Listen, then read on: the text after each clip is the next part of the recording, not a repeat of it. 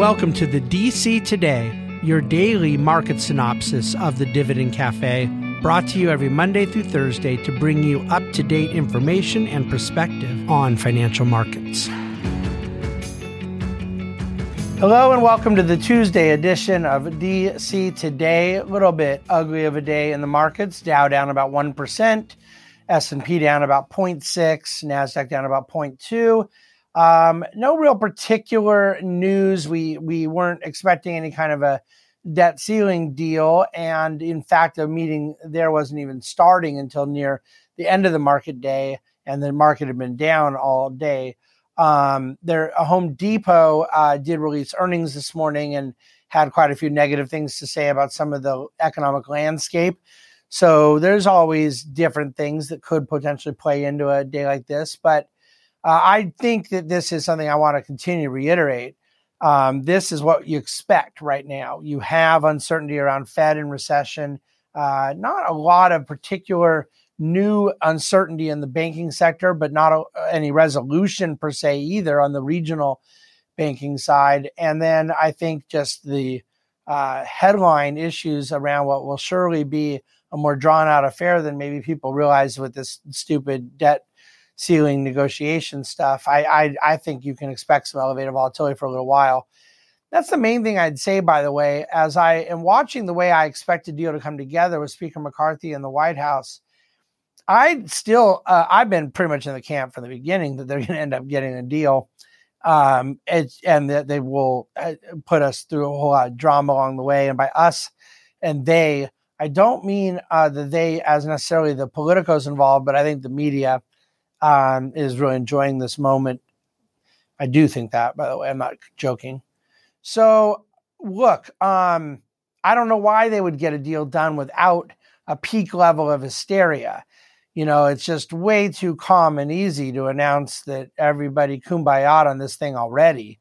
So I think it gets, a little bit more dramatic before they announce a deal. But along the way, they're behind the scenes getting closer and closer to shaping the formation of what will end up being a deal. And right now it seems pretty obvious to me that the three major areas are going to be the discretionary spending caps, which I'm hearing the White House is going to allow. And I talked about why that is yesterday. The clawback of unspent COVID money, I would imagine they put some restrictions on it and qualifiers, but that one strikes me as just not very politically advantageous to fight over either. But definitely on the social safety net side, attaching a work requirement to spending that is currently part of social safety net spending, there's some drama around that. And I think that what we're hearing from yesterday is room for the White House to be on board with that around food stamps, room for the Republicans to be on board with not doing it around Medicaid. That seems to be where this whole thing will head. And it wouldn't surprise me at all if they get a deal done there. But I don't think they're going to get a deal done there now just because I think you have to first have just all kinds of drama and hysteria. And I expect that'll happen. Okay, few economic data points I wanted to go through.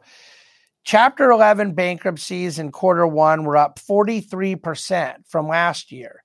And you go, oh my gosh, that looks terrible. It's the end of the world. Everybody's going bankrupt.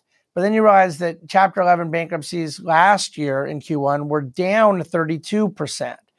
So it looks like you're just sort of trading different base effects where the number was way up from a number that had been way down, and it's a little bit skewed and, in fact, probably more normalized at this time.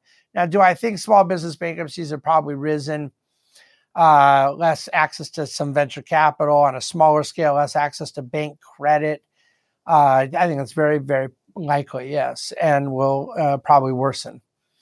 Industrial production was up 0.5% in the month of April. You had auto production up 9%, which made up for other parts of manufacturing that were down. Utilities output was up over 3%, and yet mining output utilities production was down over 3%. Mining output was up a bit. So kind of a zig and zag, but all things being equal, the industrial production number blended came in pretty okay, up half a point. I'm doing a lot of talk these days about the US dollar. I want to reiterate, year to date, the dollar is down against the euro a little bit, the sterling pound a little bit, but and some other emerging markets like Mexico, Brazil, it's down pretty nicely. But it's up on the year against the yen. It's up on the year against China yuan. It's up on the year against South Korea won. It's up on the year against Australia dollar. It's up on the year against South Africa rand. I may have missed a couple in there. So it's year to date, it's really kind of a mixed bag for the dollar. A lot of volatility around a lot of currencies when there's a lot of central bank of various country unpacking and maneuvering to deal with. Okay, I think I covered all the market data for the day. The 10-year bond yield was up about 3 basis points. Communication services was, again, the top performing sector. Real estate got hit hard today. I think it was down over 2.5%, which in a single day is kind of a bloodbath. What did I want to cover? The final thing is this question I was asked last night on CNBC Worldwide, the clip which is in the dctoday.com. It really bothers me when I see clickbait in the media about so-and-so says market to drop 20% or so-and-so says market about to rally. And last night what CNBC did is they played for me live on air a clip from one very, very, very, very, very, very famous hedge funder I've known of since the 1970s, who's saying the market's going to be ripping higher for liquidity reasons and other stuff. And then another manager I was not familiar with saying market's going to drop a lot more. And they go, what do you think? What do we say? And of course, the answer is there's always, at every single second, every single day, I can find you 2 celebrity money managers, 2 high-profile hedge funders, one of which is saying up, one of which is saying down, one of which is saying left, one of which is saying right, anytime. And if that appeal to authority is supposed to be an argument for an investment policy, we have a really big problem. I noticed in the 13F filings this week that the guy who is famous for having shorted housing in the movie The Big Short, and a really intelligent guy, I like hearing him sometimes on media or Twitter or something. But then they pointed out that he had bought heavily on all these regional banks, including some that are no longer with us in March. People that were like a part of a high profile trade, including 3 or 4 different hedge fund guys that are known to have having shorted some form of housing or subprime back in 2007. And it's 2023 right now. I mean, dear Lord, it's 16 years later and we're still sitting around talking about one of these trades, which for some of these people was brilliant. And some of them may have been the luckiest thing God ever let walk through the door. And we're sitting here talking like we're supposed to care what these people are doing 16 years later. It's utterly foolish. It is not how you formulate investment policy to look at what famous people are doing and saying, oh, look. And you say, well, wait, they're smart. They know more than I do. But there's someone else doing the opposite of them. And that person's smart. So what do you do now? It is not. And by the way, that assumes these people are even really doing what they're saying they're doing, which is a whole nother story. So my point being that when you follow along in financial media and hear different things about so-and-so saying this, doing this, against that, it's not the way to think about managing capital. It's not pertinent to your money, to your goals, to your ideas.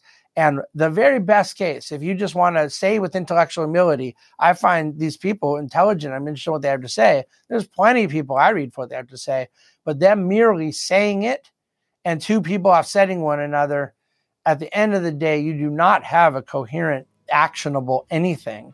And that needs to be said. Appeal to authority remains a logical fallacy. Thank you for listening. Thank you for reading. Thank you for watching the DC Today. I will record tomorrow as long as there's no issues. Me getting into Midtown Manhattan. I believe I will be in town in time to record as the market closes. I fly out very early in the morning. Looking forward to getting to the world's greatest city, New York. Thanks so much. The Bahnsen Group is a group of investment professionals registered with Hightower Securities, LLC, member FINRA and SIPC, and with Hightower Advisors, LLC, a registered investment advisor with the SEC. Securities are offered through Hightower Securities, LLC. Advisory services are offered through Hightower Advisors, LLC. This is not an offer to buy or sell securities. No investment process is free of risk. There is no guarantee that the investment process or investment opportunities referenced herein will be profitable. Past performance is not indicative of current or future performance and is not a guarantee. The investment opportunities referenced herein may not be suitable for all investors. All data and information referenced herein are from sources believed to be reliable. Any opinions, news, research, analyses, prices, or other information contained in this research is provided as general market commentary and does not constitute investment advice. The Bahnsen Group and Hightower shall not in any way be liable for claims and make no express or implied representations or warranties as to the accuracy or completeness of the data and other information, or for statements or errors contained in or omissions from the obtained data and information referenced herein. The data and information are provided as of the date referenced. Such data and information are subject to change without notice. This document was created for informational purposes only. The opinions expressed are solely those of the Bahnsen Group and do not represent those of Hightower Advisors LLC or any of its affiliates. Hightower Advisors do not provide tax or legal advice. This material was not intended or written to be used or presented to any entity as tax advice or tax information. Tax laws vary based on the client's individual circumstances and can change at any time without notice. Clients are urged to consult their tax or legal advisor for any related questions.